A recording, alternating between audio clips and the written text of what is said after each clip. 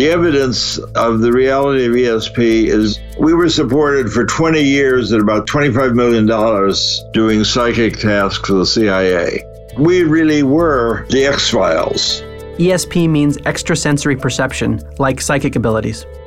All the intelligence agencies in America, CIA, Defense Intelligence Agency, the FBI, NASA, Navy, Army's intelligence.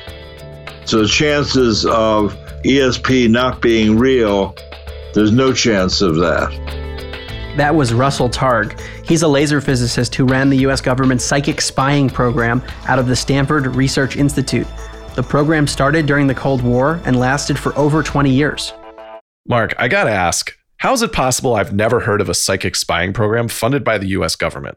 I want you to read this quote from a 2005 interview with former U.S. President Jimmy Carter. Okay, this is what Carter said. We had a plane go down in the Central African Republic, and we couldn't find it.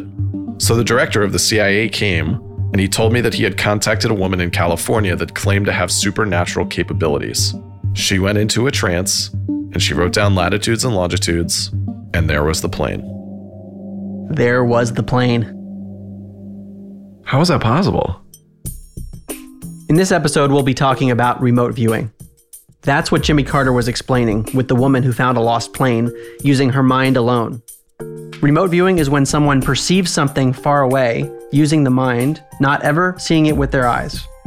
All right, so for the listener, the only way I can understand anything is through pop culture references. So, if you've seen Stranger Things, remote viewing is basically what Eleven does when she puts the blindfold on and is able to see stuff using her mind. Or if you've seen the movie The Men Who Stare at Goats, they're basically doing remote viewing in that. Here's how this episode's going to go. I'll lay out what remote viewing is and how it's been studied by the US government and used by law enforcement. But I'll just say this, remote viewing is the tip of the iceberg. It goes much further than military intelligence. Remote viewing is used to find missing people, to solve crimes, and wait for it, to make predictions about the future. You obviously don't have to trust me on this. I wasn't there in the 1970s and 80s. But you'll have a harder time dismissing the evidence presented by Russell Targ and people I interviewed who did remote viewing for the US government. This is Where Is My Mind? I'm Mark Gober. In the last episode, we talked about telepathy, two people's minds connecting from far away. In this episode, we're going a step further to remote viewing, which happened in that story President Carter told.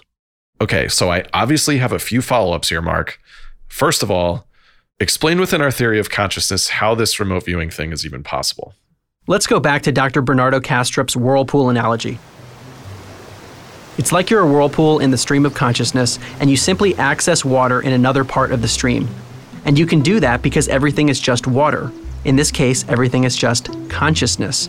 And you're connected to it. You're entangled with it. This is way more intense than guessing who's texting you. You're talking about seeing something happening on the other side of the world. Let's hear your case, Mark.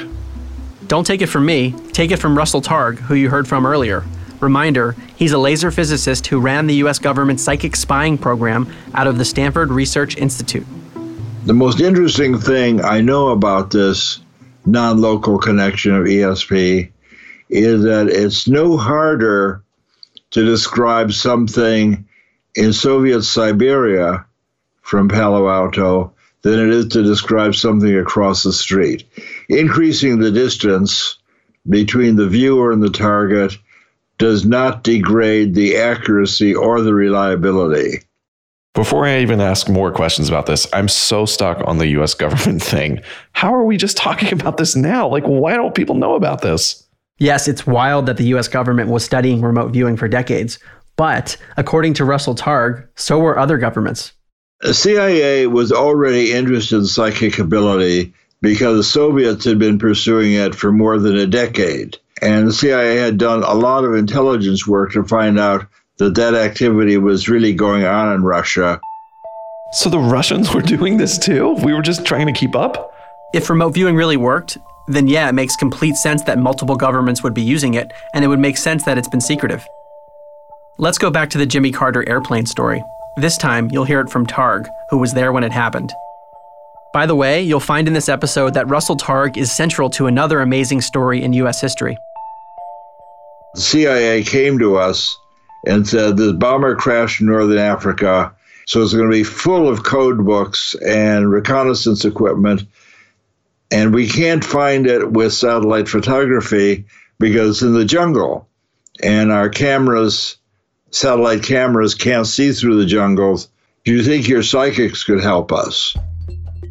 The CIA not only knew about this program, but they were convinced it would actually have a chance at working. It was in their workflow to say, we can't figure this out. Let's call the psychic guys. Like, that's crazy to me. No, there actually is something even crazier about this. There was no person who knew where the plane was. So it's not like they were testing against an answer they already knew. This was the only way they could find the plane, was to use remote viewing. I mean, listen to what Targ said. They tried to use traditional satellites and they didn't work, so they needed something else. Here's more from Russell Targ. We're able to get a map of northern Africa, and Dale Psychic was able to say, I see this river. Between the river and the mountains is a village, and she drew a little circle and said, that's where your plane is. And our guy gave a similar sort of ground level description of how the plane is just sticking out of the river. And those two things had enough ground truth so the CIA would take off in a helicopter and without anyone's permission, drop that helicopter into the jungle. And shortly after they landed the helicopter, some natives came along dragging pieces of the downed airplane. We have a testimonial with Carter saying, yes, the psychic in California found the airplane where nobody else could find it. I want to say here, to me, this is the strongest evidence we have. It is convincing for two reasons. One, how can this be possible if consciousness is stuck in our heads? And two, if it wasn't working, why did the US government throw millions of dollars at it for 2 decades? By the way, my full-length interview with Russell Targ is fascinating. It's over an hour of stuff like that. Check it out at markgober.com/podcast.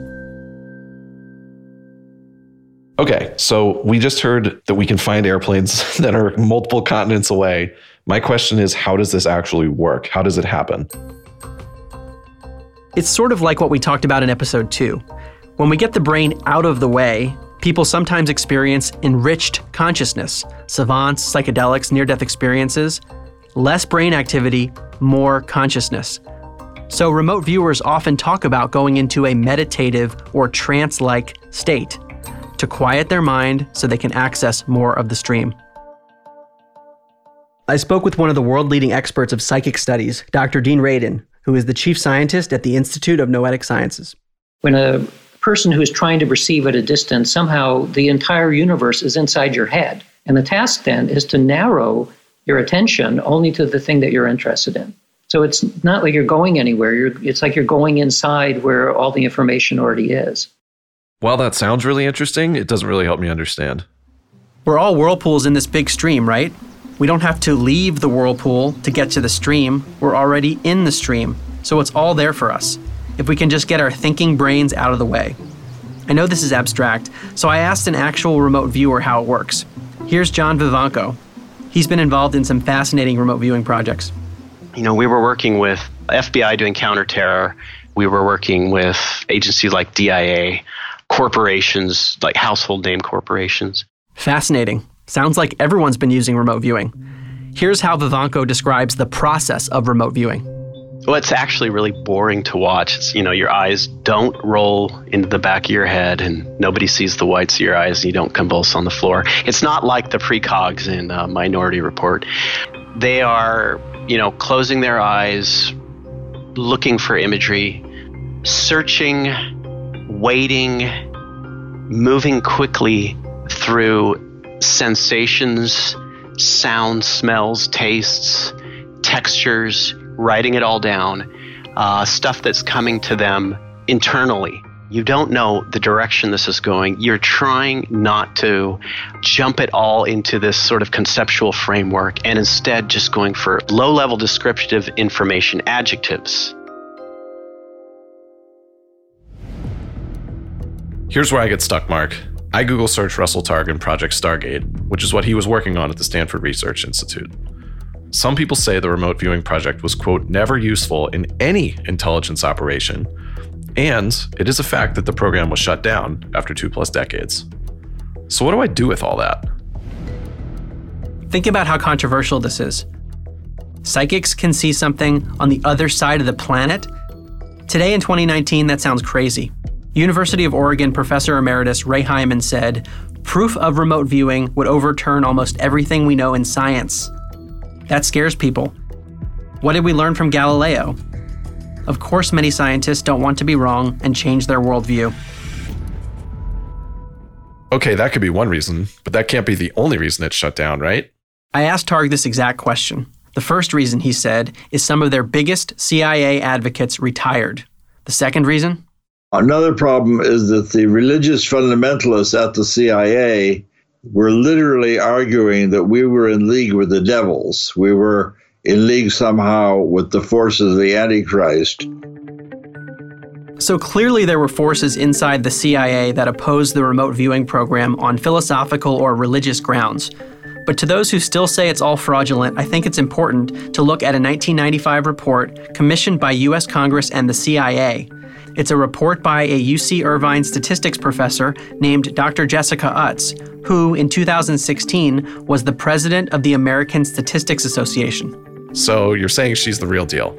Dr. Utts was asked to look at the statistical evidence for psychic phenomena like remote viewing.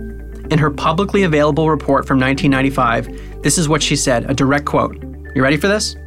Using the standards applied to any other area of science, it is concluded that psychic functioning has been well established. How do you counter that? I don't know. I mean, that quote totally blew me away. It still blows me away. This is in a report that a prominent statistician did for Congress and the CIA. That was her conclusion, and it was back in 1995. So we talked earlier in the season about witnesses that we would put on the stand. This would be my key witness. Another key piece of evidence, a recently declassified CIA document, which is now publicly available. Here are some direct quotes from it, and you can check out the document itself in the show notes. Quote, "Remote viewing is a real phenomenon and is not degraded by distance or shielding. Potential threat to U.S. national security exists from foreign sources. Implications are revolutionary. Merits continued funding in the national interest. Evidence too impressive to dismiss as mere coincidence." Pretty mind-blowing. So we've got Jimmy Carter, we've got the CIA's documents, we've got Dr. Jessica Utts. I don't know how to shoot all those things down. What sort of things have been found through remote viewing besides the airplane in Africa? We'll look into that right after this.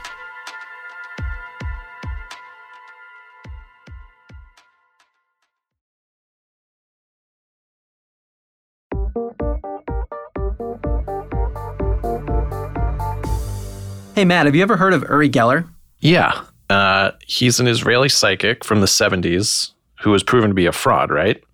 I had heard that too, but Russell Targ tested Geller at the U.S. government and tells a very different story.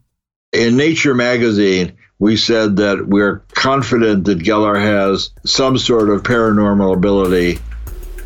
Nature magazine is a big deal. Most people know about Geller for his alleged spoon-bending abilities. That's another story, and we're not going there because the U.S. government apparently didn't test him for that. But they did test him for other psychic abilities. And guess what, Matt? Geller was nice enough to talk with me. The CIA said, yes, we'd like to test him. I was taken in 1972 out of Israel, straight to Palo Alto, and I've conducted there, and you researched it, a series of tests, also with Langley, Virginia, the headquarters of the CIA, and I was basically proven real, definitely in telepathy. I'm inclined to believe Mr. Geller here, but are we just supposed to take his word for it? I'm handing Matt a recently declassified CIA document. Okay. You can check it out yourself in the show notes, along with the other declassified document I mentioned earlier. The title of this is Experiments, Uri Geller at SRI, August 4th through 11th, 1973. As a result of Geller's success in this experimental period, we consider that he has demonstrated his paranormal perceptual ability in a convincing and unambiguous manner. I swear to God, that's what it says. Wow. Targ told me the tests were done double-blind, which is how traditional science experiments are done. And the declassified CIA document even says, quote, in these experiments, Geller was separated from the target material, and target material just means the thing he was trying to remote view. The document goes into the details, and so did Geller when we spoke. When the CIA tested me, they put me under controlled conditions, Mark. You know, they locked me in shielded rooms. Drawings were done away from the shielded room. In Langley, Virginia, Kid Green was holding something in his hand. I drew what he was holding. I also said that I feel the word architectural coming in strongly. And that's exactly the word he wrote on inside the book with a marker because he was preparing for a lecture. Then I was taken to labs where they build nuclear weapons. They basically wanted to see if my mind can trigger an atomic bomb. I would say that what the CIA released so far about me is the tip of the iceberg.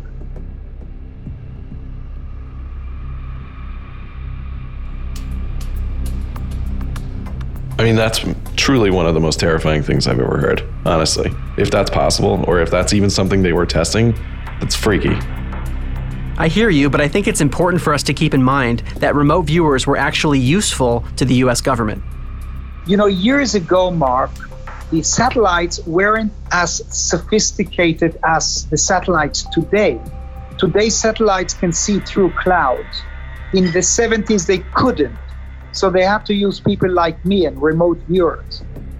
So now we do have satellites that can see through clouds. I assume we can still use remote viewers for things. Would it be possible to use remote viewing to find a missing person? I talked to consciousness researcher Dr. Jeff Mishlove about whether remote viewing is used for law enforcement purposes. Check this out. I work closely with a psychic in California, now deceased, Kathleen Ray, who had, if you were to visit her little office, she has badges from about 75 different police departments who she has helped at no charge of her own. Most of the psychics who work for police do it for free because they just want to offer a human service, and besides which the police can't risk paying a psychic why they'd be laughed at for doing such a thing.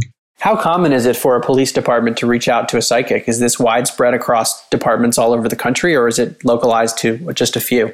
I would say it's never done officially. There's one or two people in the department who are open-minded and curious and willing to do it. So if law enforcement actually found remote viewing to be useful, they'd have to use it, right? Another interview I had, Matt, was with a talented psychic, and I was able to ask her this very question. Her name is Catherine Yunt, and she is so talented with her abilities. She has been able to find missing people using only her mind. It's been mostly frustrating because typically law enforcement uses psychics or mediums as what I would call a last resort. And with missing people, it's essential to try to get information in the first 48 hours. I was living in Phoenix at the time. There was a woman missing on Mount Lemmon down here in Tucson. And she knew the mountain well because she had grown up there. And I kept seeing that she was in a ravine and that she was injured. And I saw a blue porta potty and I smelled blueberry pies. Now, smell isn't naturally one of my scents. I'm much more clairvoyant where I see things, but this smell of blueberry pies was strong. So I called the rescue. You know, they don't know me from Adam. And I said, I see a blue porta potty and I smell blueberry pies and she's in a ravine and she's injured. She's still alive. And there's something about a backpack. I said, I don't know. And he said, well, lady, we had a fire on the mountain and there's blue porta potties everywhere. But he said, but there is a pie shop, so you might want to call the pie shop. So I called the pie shop, explained the whole thing, and she said, I just took 2 blueberry pies out of the oven minutes ago before you called. I said, well, the fact I could smell blueberry pies tells me she's close enough that she could smell that. And there's some blue porta potty, although I see that's not an identifying marker. rescuers who are out looking for missing hikers or whatever are a little more receptive. They found her, and what had happened is when she was hiking, a low limb on a tree had snagged her backpack and thrust her down in this ravine, and she'd injured her leg, so she couldn't get out. But they found her alive. So I guess the skeptic would say she's lying, but I find myself only able to say, holy shit. Look, I don't know the exact case Catherine Yunt was referring to there, but I definitely had heard about the next one. At the center of maybe the most famous missing persons case in American history was, you guessed it, Russell Targ. We were called in by the Berkeley police to help with the Patricia Hearst kidnapping. She was an heiress from San Francisco who was kidnapped from her dorm room at Berkeley by terrorists, and our psychic policeman, Pat Price, was able to go through a mug book and pull out by name the leader of the kidnap group. He was able to go through hundreds of names and say it was Donald DeVries who did it. And you'll find that he's not interested in money. This is a political thing, which is all true. And if you want the car, I see the car by the road about 50 miles north of here on the left side across from a diner. And we found the car. So that's what it's like to live as a psychic person. Remote viewing isn't just an intelligence or law enforcement tool. There's so many applications for it. How about financial forecasting? In fact, people have used remote viewing to make money. Russell Targ's group, Delphi Associates, used remote viewing in the 1980s to successfully predict changes in the price of silver 9 times in 9 weeks. They made $120,000, but he's not the only one to look at financial applications. Check out what Dr. Mishlove told me. There are people who use remote viewing today to forecast the outcome of sporting events and financial instruments. Usually they place wagers. If the wagers typically have a 50% probability of being correct, they've been doing this for over a decade, and their track record is about a 60% accuracy rate on actual wagers placed. Hundreds and hundreds of individual trials. It wouldn't surprise me if some investors were using remote viewers. I work in the financial field, and hedge funds constantly are looking for an edge. There are lots of smart investors, and people need ways to differentiate. Here's my question, though. If remote viewing is used to make an investment, is that insider trading? How can it be insider trading if you're looking into the future? It hasn't happened yet. Matt, you nailed it. You've introduced exactly where I wanted to go next, the topic of time. We tend to think of time as going from past to present to future, but I'm not so sure about that anymore. As Russell Targ explained to me, remote viewing can be done on things not only far away in distance, but also in time. In remote viewing, a person learns to quiet their mind so they can visualize and experience what's happening at a distant place or a future time. Do you think Russell Targ could maybe remote view, like, who's going to win the Super Bowl for the next 10 years? Matt, let's just stick to the script here. We've talked about the idea that consciousness is the basis of all reality. But what we're seeing here is another facet to that. Consciousness is furthermore beyond all space and time. It's as if consciousness can almost reach forward in what we perceive to be time because it's beyond time. Look, man, I'm trying here, but this is making my head spin. Can you give me some kind of example here? This is what Russell Targ told me about one of his most talented remote viewers, named Hella Hamid. She was remote viewing the future location of Hal Puthoff, and Hal co-ran the U.S. government program with Targ. First of all, we did remote viewings into the future, where Hella would have to describe right now where Hal would be 3 hours from now, where he hasn't chosen his place until an hour later. And it turned out her experiments, which we published in the Engineering Society, describing where she would be in the future, that series was perfect. She got them all first place matches. Just to recap here, she was describing in the present moment where Puthoff would be in several hours. I mean, I still have some questions, Mark. Like, is it possible there was luck involved here? Like, did she guess Hal was going to, like, go home or go to the bathroom? Again, don't take it from me. Take it from another declassified CIA document, which says, quote, "There can be no question that Hella can repeatedly, although not reliably, produce information not available through normal means," end quote. Sounds like she was good, but not 100% of the time, and that matches everything we've seen about not having perfect performance. I guess I'm getting there, Mark, but this whole, like, seeing the future thing feels a little dicey to me.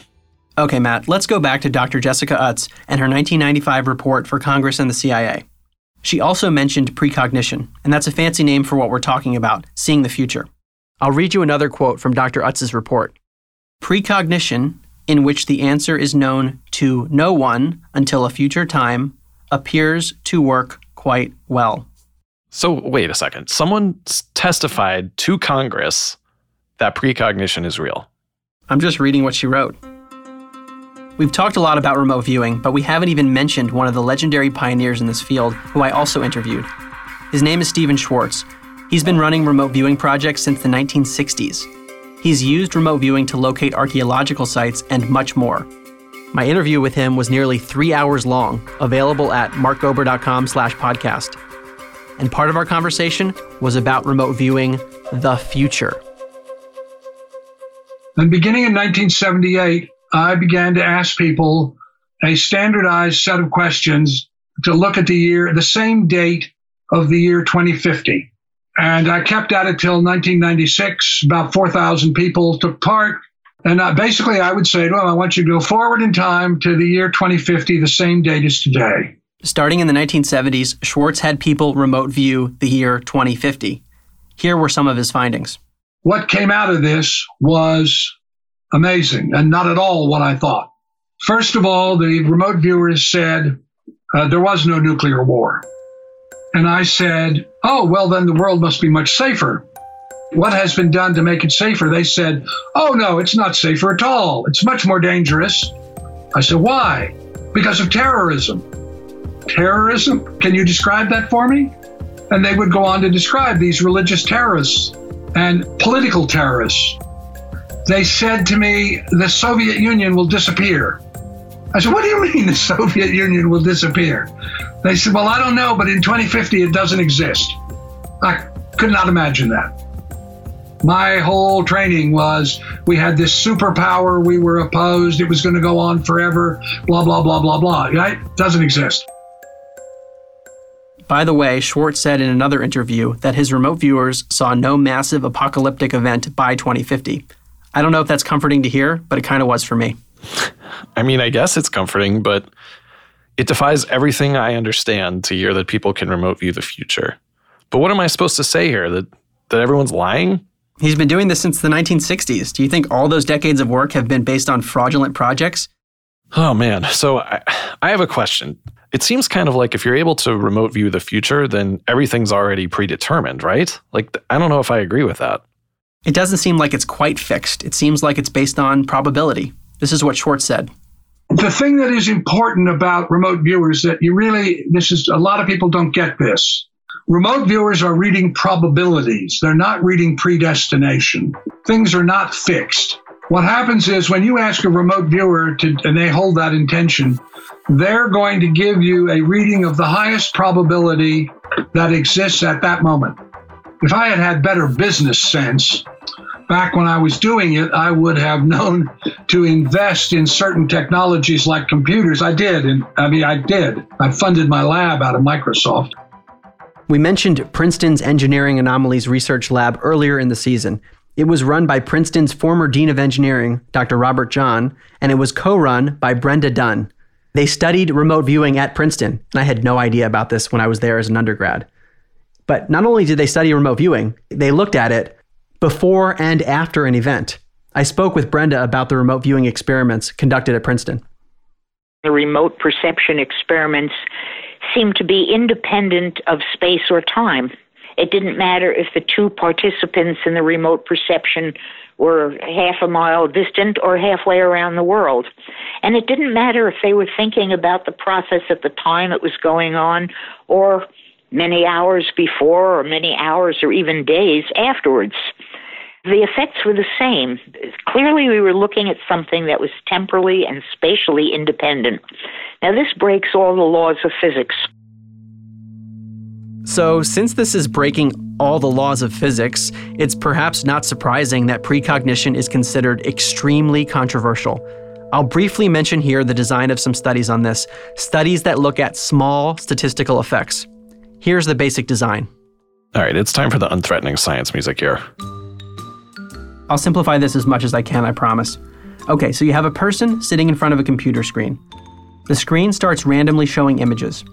Sometimes the images are neutral, like a peaceful landscape, and other times the images are arousing, like an erotic picture. We know from traditional psychology experiments that after an arousing picture is shown, people's bodies have a slight response, where it's so subtle, the person doesn't even realize it's happening. For example, the pupils might dilate slightly, or your heart, brain, and even skin can respond. But in the precognition studies, experimenters were looking at what happens to the person's body before the picture is shown. They are testing if the body is naturally sensing the future without the person making a conscious effort to do so. And this is the key. No one knows what the future will be because the computer is randomly generating the pictures. The results? Well, the experiments show that a person's body responds seconds before the picture is shown, consistent with the eventual picture shown. In other words, the body is predicting the future before it happens, and it's a tiny statistical effect, but an effect nonetheless. The most well-known example of this study was by former Cornell professor Dr. Daryl Bem in 2011. So I'll let him explain it. Precognition is the easiest kind of experiment to do. You only need one person. And all you need is a way of setting up some future situation which is randomly selected. And so precognition is the one that got me excited most. It's the one that says the most radical things about consciousness. It says we really are not bounded, not only not by space, but also not by time. The study got mainstream attention. The New York Times picked it up, and even Stephen Colbert did a segment on it. By the way, there's some other studies that have gotten less mainstream attention, but reached the same incredible conclusion.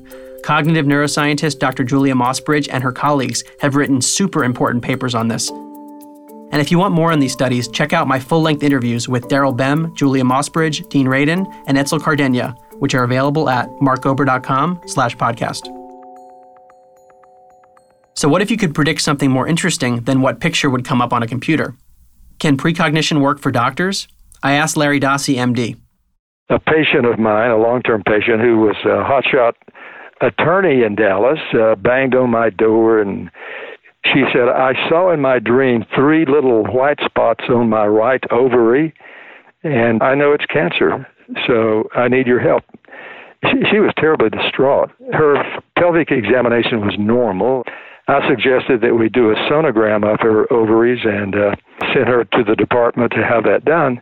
In about 30 minutes, the radiologist was back in my office, and he looked sort of shaken up. He said, well, for one thing, that's the only time in my career I've done a sonogram on account of somebody's dreams, and I thought she was crazy.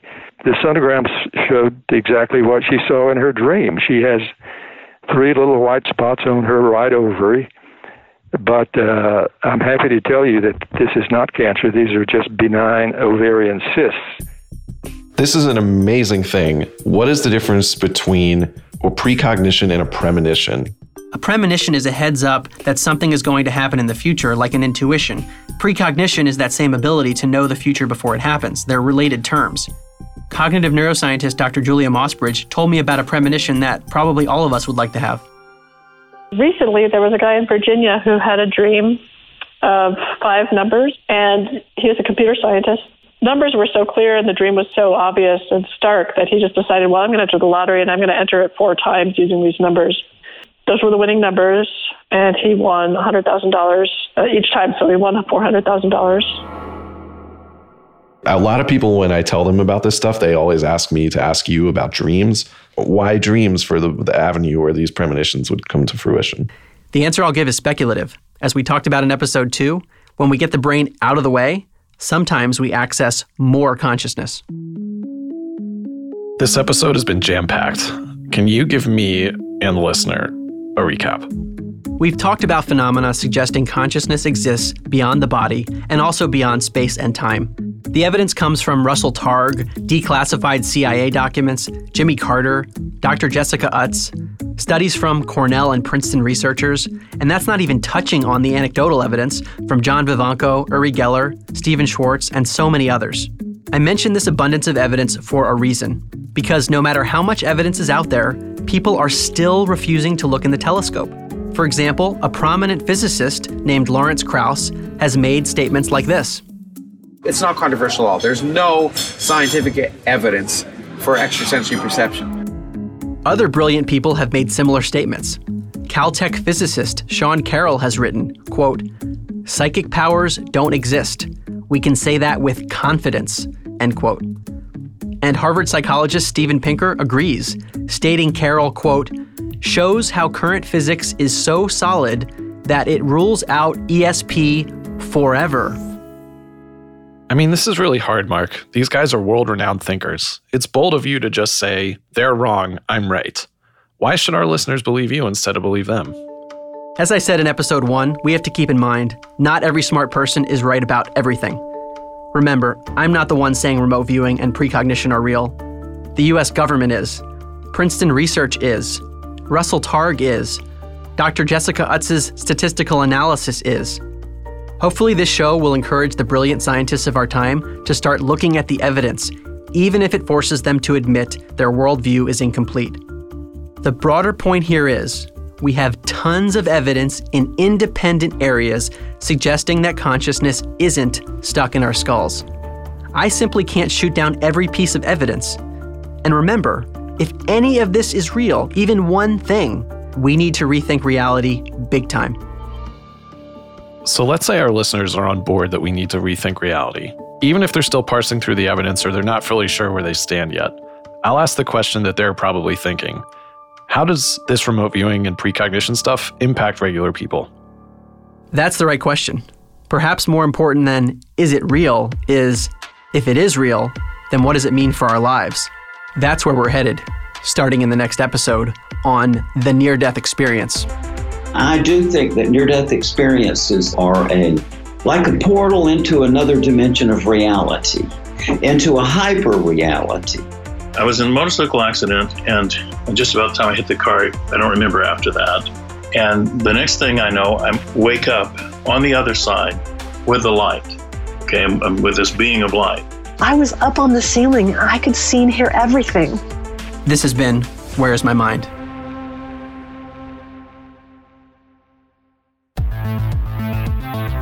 Thank you for listening to Where Is My Mind?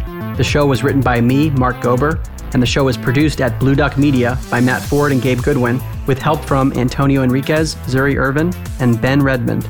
The show is edited by Andy Jaskowitz. Special thanks to Cadence 13, particularly John McDermott and Patrick Antonetti. Also thanks to Bill Gladstone and Waterside Publishing. All of my full-length interviews are available at markgober.com/podcast. We'd like to thank our sponsors, and if you'd like to support the show, please consider supporting them on our behalf. Please rate and review the podcast on iTunes, and if you'd like, tell a friend to subscribe and spread the word. See you next time.